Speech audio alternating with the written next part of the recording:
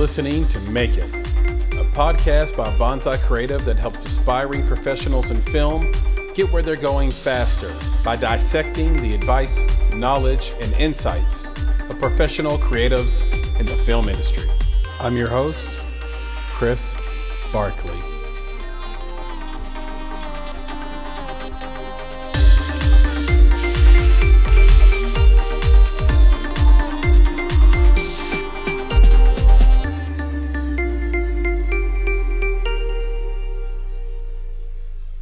Hi everyone, my name is Nick Lopez. I'm a writer-director. You might know me from my short films, Sunshine Room and Milk Teeth.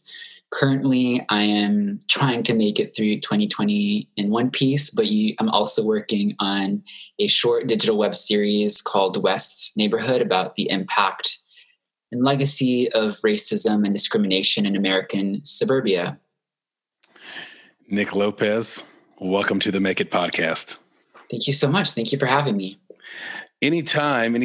And I want to give the audience a little bit more background on you. And I'm going to read a little bit from a bio here. Of course, this is from the internet, so you can always tell me if this is incorrect or something needs to be clarified. Nick Lopez is a Colombian American writer and director. Nick was born in Bogota, Colombia, and grew up in Sao Paulo, Brazil, and Fort Lauderdale, Florida, and recently graduated from the University of Southern California in Los Angeles with a BFA in film and TV production and a summa cum laude distinction. Quite impressive indeed. I want to start with a little quote of yours that I saw on social media, and it says, "I'm not here to make friends. I'm here to become America's top model." What is that all about? 100%. I am a lover of reality TV, and oftentimes when you're talking to, I don't want to say pretentious because they're not pretentious, but really serious film people or cinephiles, and they ask you what you're watching, there's an expectation that you're keeping up with the entire bulk load of the abundant content that's coming out everywhere. And I don't have the bandwidth to do that. I find that my creative energy is often spent on my own work.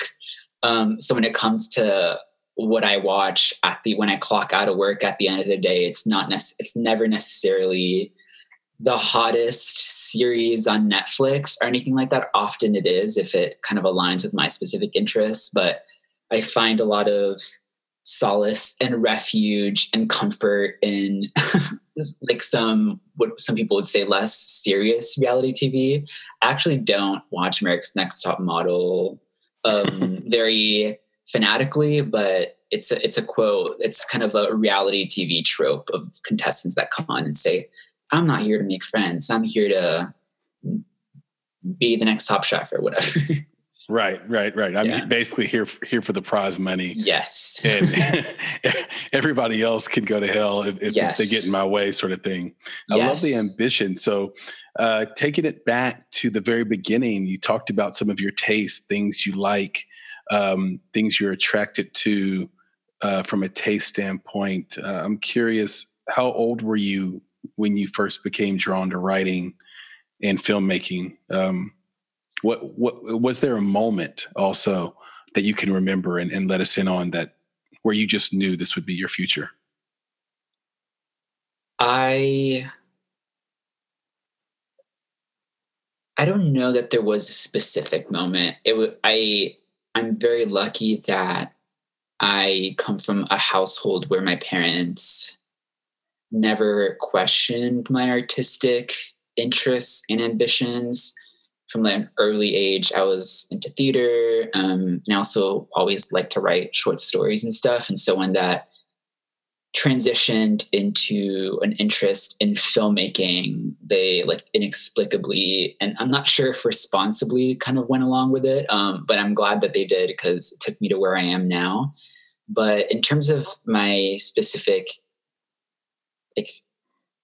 how I started getting into content, I think when I was a kid, I was one of those like 11-year-olds that for some reason wanted to watch like every movie that won the Oscars in like the 90s, and watching all these movies that were too slow and bland even for adults. And yeah, I was just like things that were like completely not appropriate for my age level. Like my favorite TV show when I was like 10 was Desperate Housewives, which makes no sense, but I was early on drawn to kind of like twisted, fun takes on especially like female driven stories. Yeah, I have these really warm memories of my mother in the 90s and 80s. We would, on Oscar night, we would print out these sort of award sheets, and we would all get one. Everyone in the family, we would sort of gamble and bet on who would win which award. Yeah. And as you get older, you get a little bit more cynical and you say, well, what was that all about? You know, my mom wasn't in film or entertainment. My dad wasn't in film or entertainment. You know, why are we doing this kind of thing? And then you realize you have the wisdom just to say, because it's fun, because it's a thing to do together. And I think that's what storytelling does. I think that's what movies do. They bring you together. 100%. Yeah, I completely agree. I love that. You were born in Colombia, grew up in Brazil, and moved to Florida. Yeah. What brought you to the United States in the first place? And tell me how your background maybe influenced some of your creative interests. Yeah.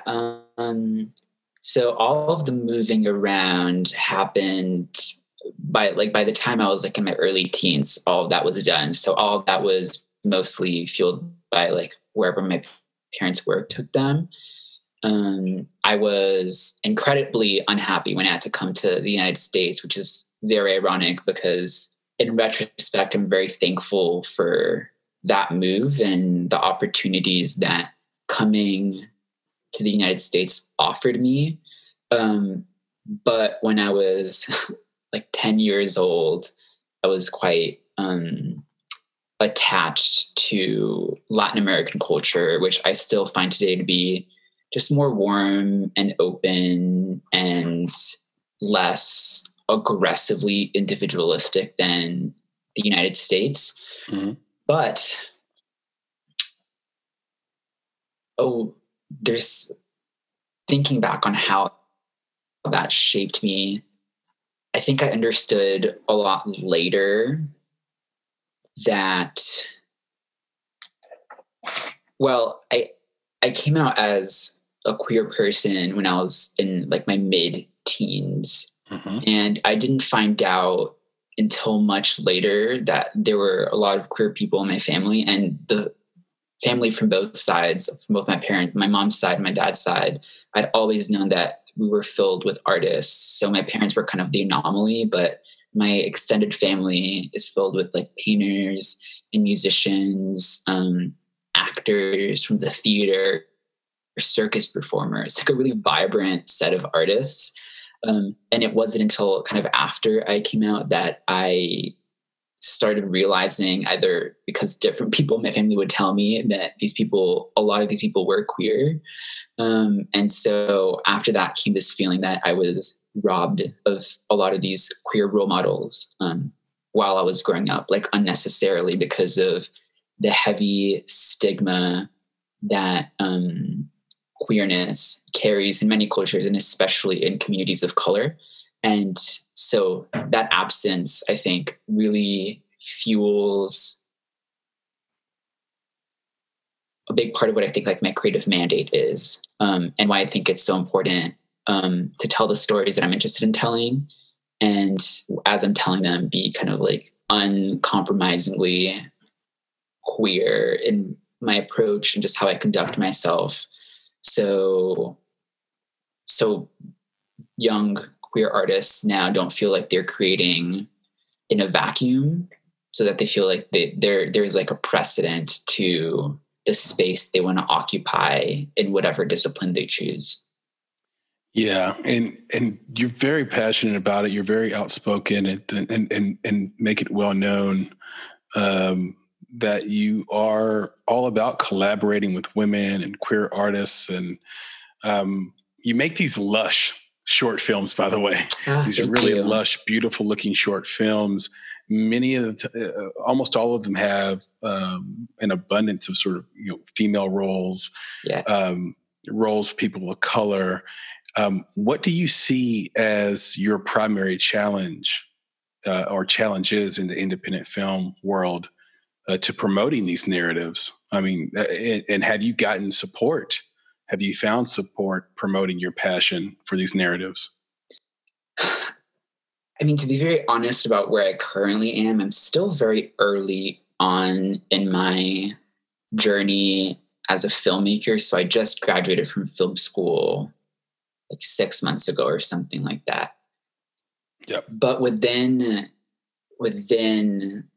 that scope of production and of pursuing those types of projects, what I kind of have bumped up against is, although I think higher education is right now the most powerful system of upward mobility that we have into the arts, specifically within an art like film production that is extremely expensive and is so governed by really strict um, um, I'm thinking of a word and it's going to come to me and I use it all the time. Oh, like all these strict gatekeeping systems. So within that structure, film school is, I think, from what I've seen and from people that I've met, one of the better ways to get people that come from more from different backgrounds to come into this really competitive industry. But even within that,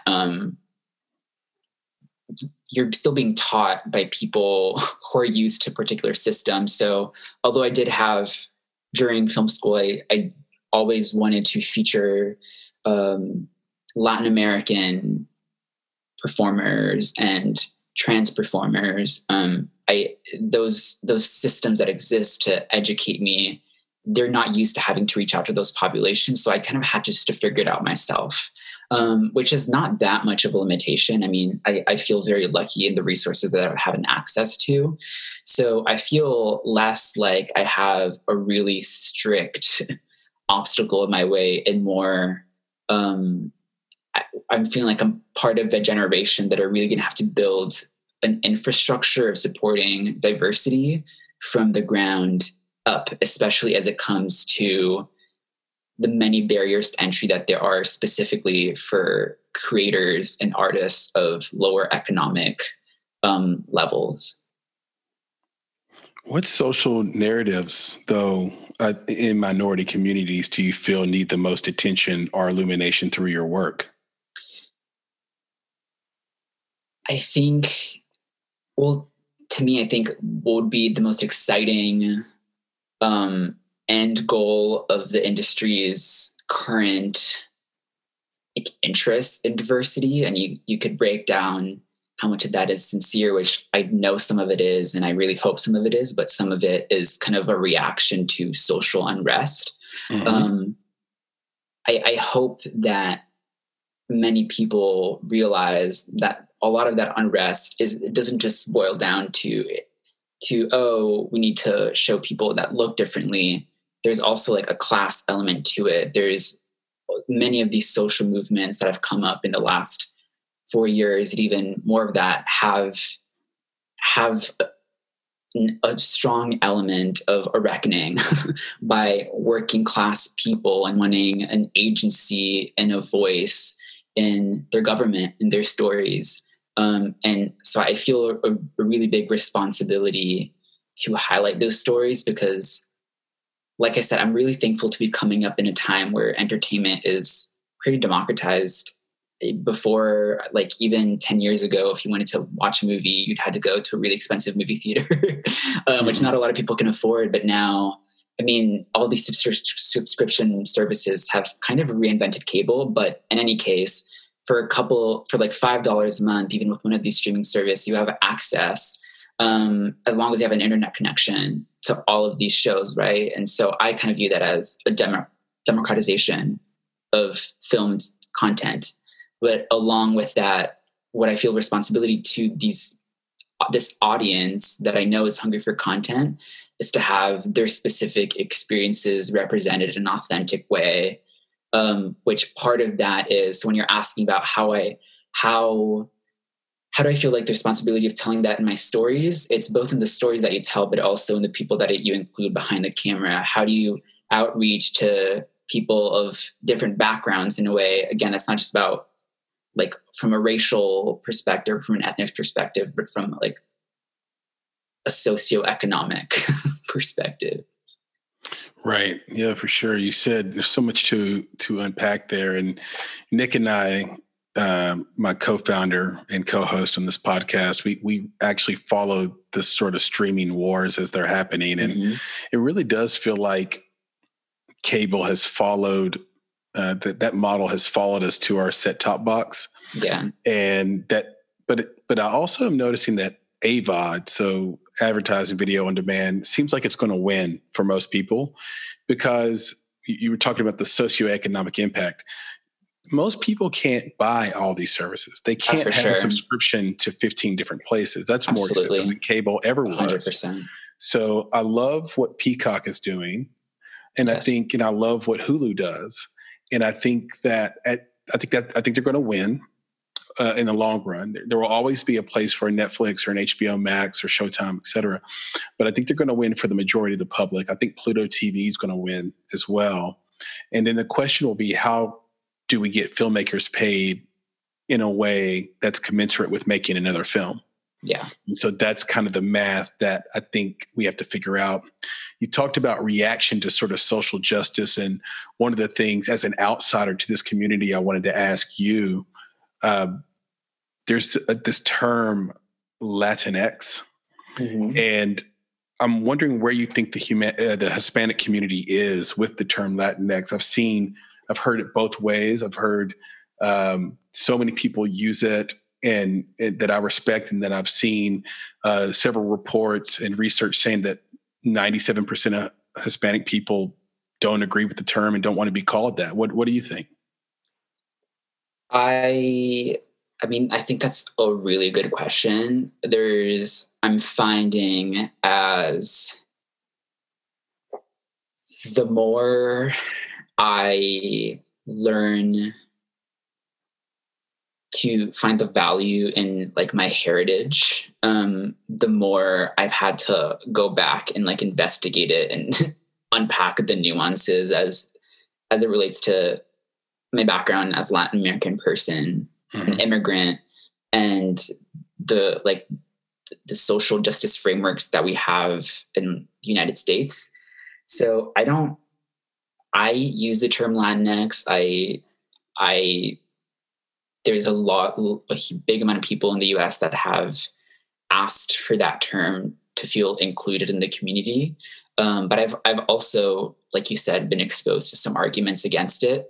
But frankly, it's something that I don't have a super strong opinion in. In terms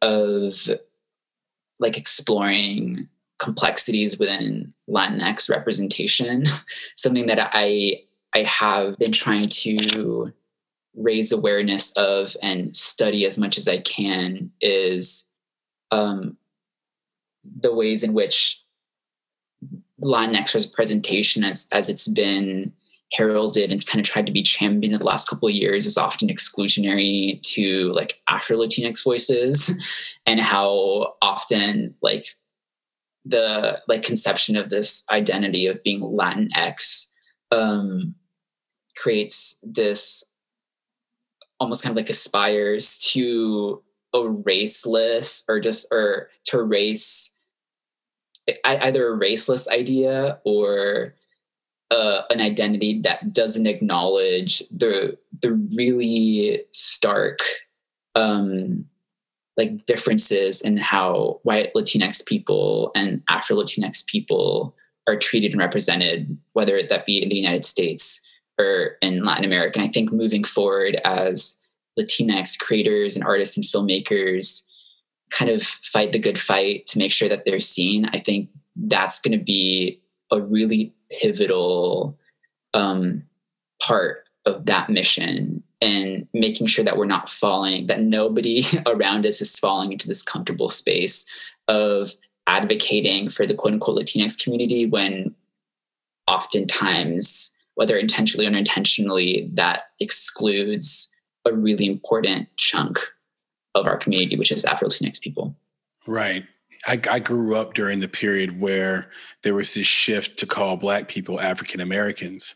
Mm-hmm. And growing up in a predominantly Black family, I remember that resistance to that. Like, I think there's still some people in the Black community that's like, hey, call me Black. And I think part of that was, at least I'm in the South. So at least here in the South, Nick, a part of that was, hey, white people said they were going to start calling us that. Yeah. It was this idea that white people assigned us a name that made them feel more comfortable. Yeah. And we wanted to push back against that. Say, oh, no, wait a second. You know, like let us at least come up with the name. But it is a long-term thing, Nick. Like over time, people get comfortable with it. And, you know, I would say the majority of people have no problem being called African American. So I think you're right. I think it's kind of a wait and see kind of thing. I mentioned your very, very lush short films. I think these are really incredible. And I was blown away by a trio of films, Flower Baby, Milk Teeth, and Sunshine Room. And all three seem to share this commonality, which is this concept, this dichotomy of child and guardian in all three, child and guardian. But you found these really unique ways to tell it. I mean, one of them is kind of sort of pop art comedy, if you will. Another one is it's a drama and is emotional. The other one's kind of a horror that really reminded me of Pan's Labyrinth, and in its tone and its feel. So you found these three different ways to have this common theme. So I guess my question to you is where do you get, you know, these ideas and inspirations for these stories? And is that theme of child and guardian, does that come from personal experience? That is the first time somebody has framed that collection of shorts that way. And now I'm thinking a lot about it. Like, am I subconsciously fixated on that? I don't know. I do have to say, out of those three shorts that you mentioned, I only wrote two of them. And so Sunshine Room, which has the grandmother, granddaughter, or like multi-generational female that was story. Tiffany Lynn. That was, right? Tiffany Lynn wrote that. But I mean, I still attached myself to that project. When you take screenwriting classes, something that we're often advised against is to build a story with an emphasis on spectacle, because you can, like the theory is, you can focus too much on the bright, flashy thing, on the bright, flashy set piece, and leave like character to the side. But especially when crafting shorts, like a short form narrative, which is simpler to craft than like a long form script. Mm-hmm. When I come up with a short film concept, to answer your question of, oh, like, this is so lush, how do you come up with this? It does come out of me sitting down and thinking of a vibrant, instant hook that people will want to remember. And then I kind of sometimes build a story from the outside in versus from the inside out. But I think it also... Can I hop in right there? Yeah. I'm sorry. Will you break that down? There's so many people in this audience that love the didactic, and they're actually in film school now or are trying to make their first film. When you say you approach it from the outside in versus the inside out, what do you mean? I think it's an oversimplification of that, but if the way that it's explained to us is a story, a good story, a strong story should always start with a character, and from there, or character. I mean, you could start with theme, I guess, or an idea and build a character around that. But let's just say character, and then character will guide a story, and then a story will guide like the kind of flashy, stylistic decorum that you want to embellish it with. That's kind of I'm not saying this is like a universal agreed upon truth, but the way that's been taught to me a lot, I was always warned, start with character first and don't start with a spectacle, with spectacle being the term of, like I said, fun, set piece like qualities of a story. Start with character, and then if everything comes from character after that, then the story will have more of a heart and be more convincing and more immersive for an audience. But I think part of the reason is that I thank you for saying these nice things about my films, and looking at them, I am really proud that they have really fun original concepts. What I observe about my own process is I kind of shamelessly start with a flashy premise, mm-hmm. and then find a way to insert characters in it that are genuine and in a plot that is guided by character. But it often does start with, what is the spectacle going to be? What is the spectacle about the idea? So in that way, it's kind of like building it from the outside in instead of from the inside out. I really agree with that, because when I read a screenplay, even if there are no grammatical errors, which still happen more than I think any of us would like to admit, unfortunately, but when I read it, a lot of times I'm saying, okay, well, what is extraordinary about this? Is something going to happen in here, in this story, that is, let's put it like this, newsworthy? Like, why am I going to stop everything I was doing, everything that was on my mind, to keep reading this or keep watching this? Something unusual, some twist, or like you say, spectacle has to happen that really takes the story outside of what you would normally expect or read. It's a critical, I think, function of a great story, Nick. Thank you. I think I agree. I think it's especially true, like I said, with the overabundance of content that there is everywhere. Mm-hmm. How do you get your concept or your movie poster or your teaser trailer to stand out in a Twitter feed?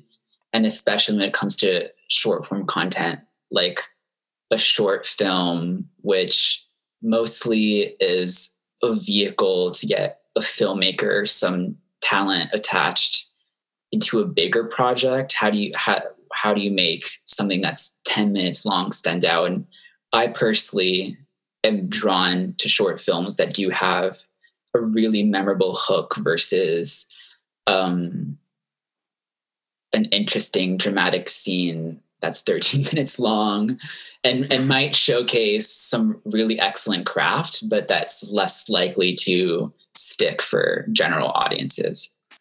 Well, I think the audiences agree with that take. I mean, you've won so many awards with these mm-hmm. short films, and I'd love to see Milk Teeth as a feature film. I think with exposition on the front end of The Orphan, you could get through Act 1, and he could make this discovery sometime in Act 2 and go on this journey.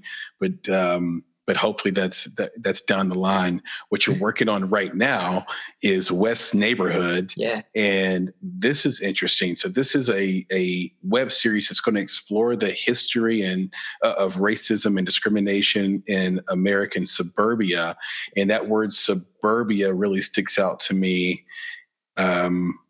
quite a bit. So what do you see as the distinctive issues of suburban racism versus, just racism as we kind of commonly know it, and how do you plan to explore that in this new series? So I'll start with the last part of your question and build my way up to the first part of the question. The series started with, I teamed up with a teacher at my local high school in my hometown, in Florida who was being very vocal in May after the murder of George Floyd and the subsequent protests around racial injustice and police brutality around the world. During that time, she was being very vocal locally. And although the area that we live in is assumed to be liberal, because it is a densely immigrant community. So logic would assume that this is a liberal area, but there was a huge backlash against her, and she received a lot of harassment just simply for mostly supporting her Black students as they voiced their experience as Black people in a suburb. And so in kind of recognizing the importance and value of this teacher's message, of Miss West's message, and of supporting this general population of people, specifically in my hometown, that felt unheard, I teamed up with her and pitched a bunch of different concepts. And what we landed on was the 5-episode web series, like an educational web series. That were kind of, the way I kind of explain it is a mix between like an informational educational series or like a TED Talk, a mix between the two of them, but done in a engaging, stylized way. And through the research that Miss West brought to the table and through editing this project, which all came together very quickly. So I ended up learning a lot of things very quickly. The issue of racism and discrimination in suburbia is a huge amount, like a whole bunch of stuff to unpack, but it really comes down to like housing discrimination in like the early like 30s, 40s and 50s, and with like the baby boom and white flight away from inner cities, and when government like the economics of housing at around the time that suburbs were created inherently locked out people of color, working class people, poor people, and Black people. I mean, these are statutes written into a lot of these development contracts that often like explicitly forbid people to sell houses to Black families. Right. And so, I mean, kind of much like various iterations of racism and white supremacy, it kind of takes different shapes from there. So a lot of these clauses aren't necessarily like explicitly baked into some of these guidelines anymore, but the generational wealth gap that was created since then, from when white families were able to buy homes and their values appreciated over decades, you have huge chunks of communities of color and Black communities that were locked out of that wealth creation. So that's like the broader historical origins of that. And Miss West can explain it to you with a much deeper detail and knowledge and also personality. And in terms of like current experiences of, you asked, how is suburban racism different than typical racism? Right. I think it's all part of the same monster, right? And I think part of this project is uplifting. For me, the important part is uplifting a voice of a Black woman who's been in a suburb and letting her voice her experience of how this has affected her life, and why it's important that we uplift these voices in spaces that, again, people might think are liberal, but still hold a lot of racial oppression and racial silencing.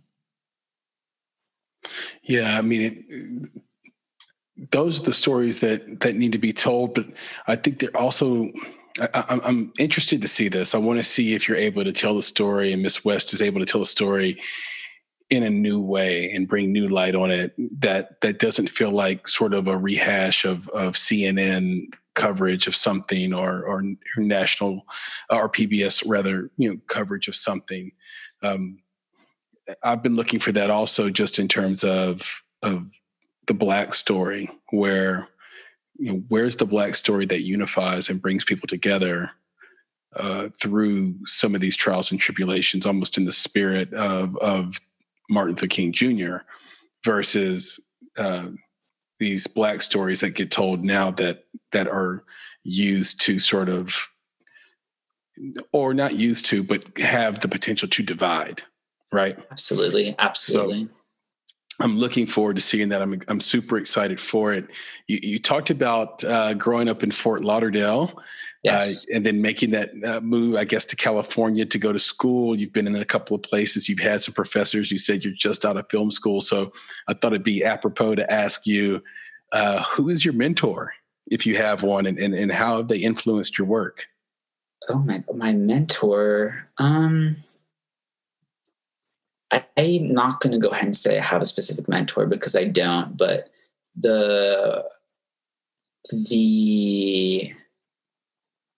women professors that I had at USC, there's a handful of them that really made an impact on me. And I always put an emphasis on that, like, gender dimension of it, because I feel such a strong kinship with women creators. And when you're in a room or in a such heavily male dominated space as often film sets are, I mean, things are like everything is changing, and there's a lot of important measures that are being taken to make sure that women are not just on set, but in positions of power on set. But from my experience, it still feels like a very heavily male dominated space.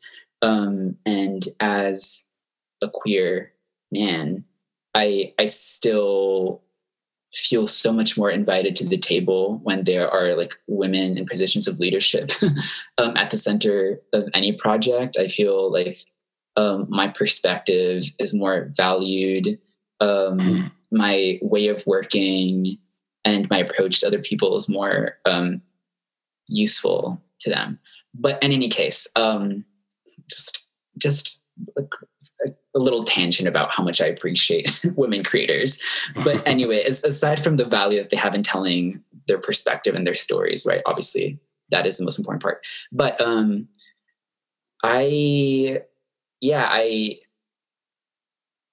trying to think if there's a specific mentor, but I think that's like my best way to answer that question. And the people that I met in film school, I think that's the main reason to go to film school. Your peers you do have a faculty that knows a lot and that teaches you a lot, but at least for me, my peers, people that I was making films with and that were learning with me, were my biggest teachers. Why I think filmmaking is so joyful is that it is such a collaborative effort. And so, as somebody who came into the arts via like theater primarily in high school, which is a very competitive, like individually driven, kind of jealous environment, I really learned what it really means to create something by leaning on others. So yeah, I don't have a specific mentor. I think kind of everyone that I've met along the way has been valuable in their own way to teaching me and showing me the ropes. Does that include your collaborator or co-collaborator, Tiffany Lynn? Oh, I love Tiffany. Tiffany's incredible. Yes. Shout out to Tiffany Lynn. She's a woman of many trades, like a Renaissance artist, animator, production designer, director, editor, writer. Tiffany wears a lot of different hats, and it was such a joy to work with her on Sunshine Room. Yeah, she really is quite creative. I mean, just going through, it seems like she can make anything, draw anything. Is humorous, can be sad, can be sexy. Loves Guy Fieri, loves IKEA. So yeah. who wouldn't love a person like that? I do want to go back to what you said, though, about the best thing about going to film school, because I think for a lot of filmmakers, that's the ultimate question. Yeah. To go to film school or not to go to film school. Yeah. So what advice would you give? Is it should filmmakers go to film school? Is it necessary or not necessary? The age-old question. It's like the question that every book for young filmmakers like opens with. I think it's very circumstantial. I think the answer is you don't need it. And I think anyone who like Googles this question will like quickly find that opinion. I think it's true. You absolutely don't need it. People from all walks of life, stumble into film or hustle their way into film, and way more than half people that I know that I've met in the industry like did not go to film school. So there's that. Like I said, I think as somebody who came from a space where I didn't know anybody in the industry, going to film school was very helpful because it exposed me to those connections that were very crucial for me to be able to create the projects that I did. I think in general, with higher education, I would really encourage anybody that's interested in studying anything, specifically film, to avoid paying inordinate amounts of money to go to film school. The film school that I went to had a big price tag on it. And thankfully I had some like scholarships that made me go. And even if I had to take out like mighty loans, I think it would have paid off because USC is a really well-known school and it carries a lot of weight in the industry. But in general, I would say I would not advise people to go deeply into debt because especially as an artist, I think financial freedom is such an asset. and if you have financial freedom to create with flexibility, that is such almost like a luxury that I encourage people to like afford themselves.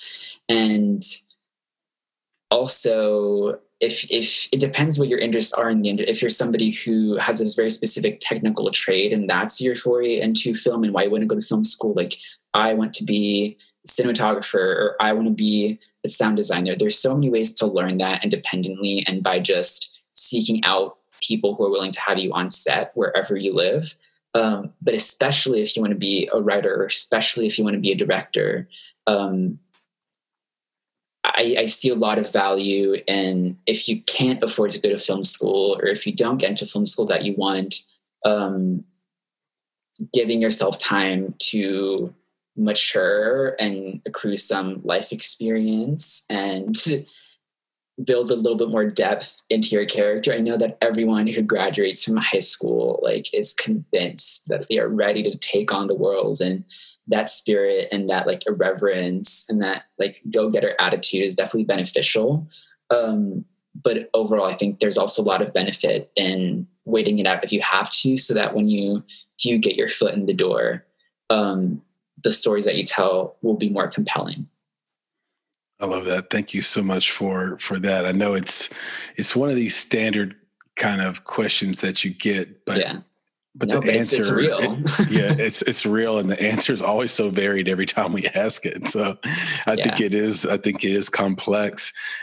Speaking of complexity, segue man here. Yeah. Which creatives do you most admire and want to emulate, and what do they do from a technical or skill standpoint that makes their work stand apart? I mean, you caught one of the big ones in Milk Teeth, which is Guillermo del Toro. I am a big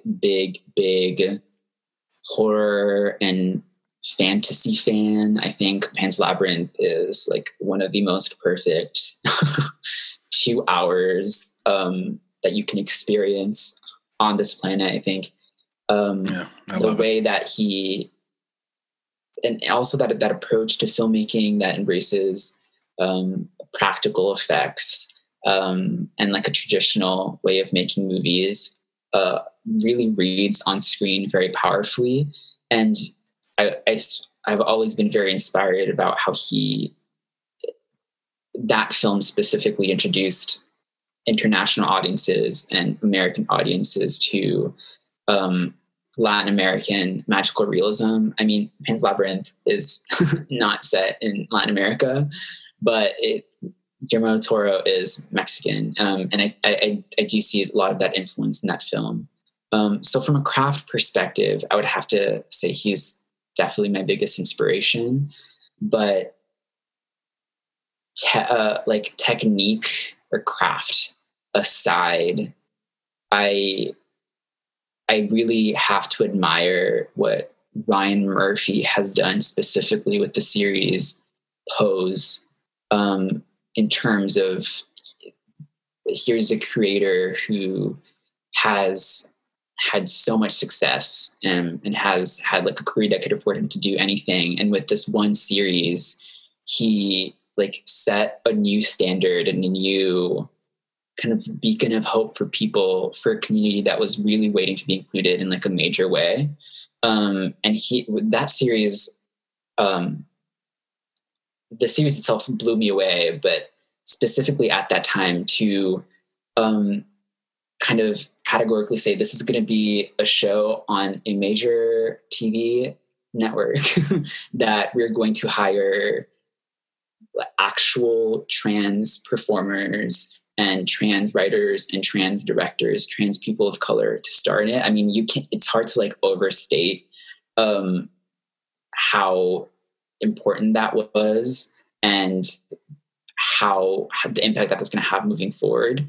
And so it's kind of those like inherent structural breaking from the norm.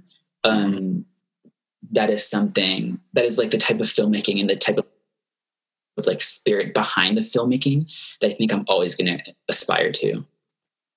Yeah, I love that. And I love both of those nominations.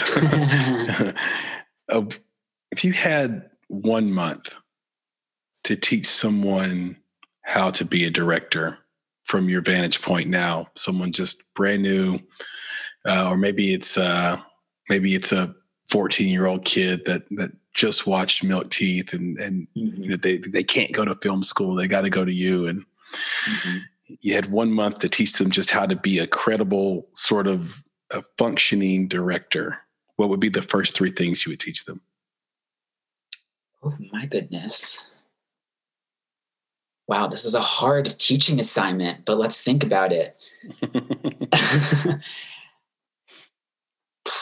So if we're literally talking like a 14-year-old, this is the first movie. I mean, this is not the same thing as outlining the handful of most important things about making film at a professional level. But young kid, first time grabbing a camera, a big part of the way that I learned how to tell a good story is through limitations. So while I'm at first tempted to give this kid all of the equipment that they need, it would probably be giving them like one really good camera, but no other really fancy equipment, and putting in a really strict set of parameters. So tell whatever story you want, but it cannot have dialogue, or it has to be in the dark, something wild like that. Because I think with limitations, people really learn how creative they are. I think that'd be one thing that I think is important, to not throw somebody who's new with every possible resource, especially a young student, so they can learn from the inside out. The second thing, I mean, I would refuse to like approve the story that they're telling unless there is a really strong problem or conflict at the center. I think that's with young filmmakers and young writers. I think that's like, and I think writing in general, an easy way to write a really bad script is if there's not a solid conflict. And when people are starting off, like these stories are often like passive. So make a movie, think of like a really difficult situation and make a movie about that.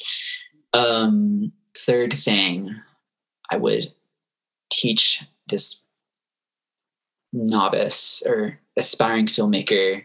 One that I love is like those assignments in film school where they have you like tell a story just with sound, like not even, don't even turn the camera on, just do like a soundscape story, to really, because that's another element of, if you're a filmmaker that's coming up and you don't necessarily have a lot of resources, not having a lot of resources, like usually, like I think, does not mean anything. You can make a really fantastic film with the bare minimum, but sound is something I think people often take for granted. And a really low budget short or really low budget movie with really good sound was going to feel very expensive. You can fool everyone if the sound is crisp, or if you've in the sound edit really taking your time with it, versus if the sound is bad quality or the sound design is kind of sloppy, that immediately even if the audience is aware of it or not, really takes you out. Yeah. Your sound in your films and your music is so good compared to most independent shorts that we see. And sound, you're right. I mean, it really blows it. It can blow it if it's not good. And I hope it's not an inappropriate question, but how much? What was the budget on Milk Teeth? $10,000. So for Milk Teeth, it was $10,000. Granted, we had a lot of resources from the faculty that we didn't have to pay for. So like we didn't have to rent a studio. We had to rent the bulk of our equipment, but we did have like a camera, which is a really costly expense, was provided to us.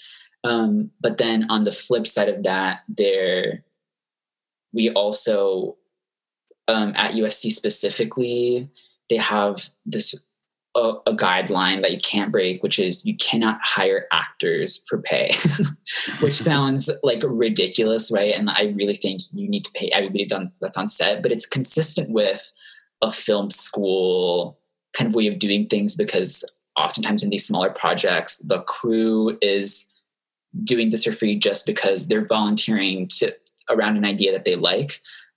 So there's like the costs like are offset, I think, of where we saved versus where like we usually would have spent, but it was $10,000, give or take a couple of $1,000s. Yeah, I love it. It looks so good and sounds great. You got incredible performances out of those kids, especially since now that I know they work for free. And a lot of times kids just can't pull it off because they just can't do it yet. Yeah. And the performances you got out of them were unbelievable. Yeah. So kudos to you. Well, thank you so much for that. Clarifying again. So just like I only directed Sunshine Room, I only wrote Milk Teeth. Oh, got it. It was part of a class where I made them both in the same class, and you weren't allowed to write and direct the same project, which is why I ended up doing two. But Felipe Vargas, who is a really talented director, I agree, did a wonderful job with those performances. Let him know. Yeah. Kudos to him. And would, I mean, just, I hope he gets to listen to this and hear the compliments on it. I hope Tiffany gets to listen as well. I think the jelly or the peanut butter, whichever one you want to be, to that sound, which is all, it seems to be you.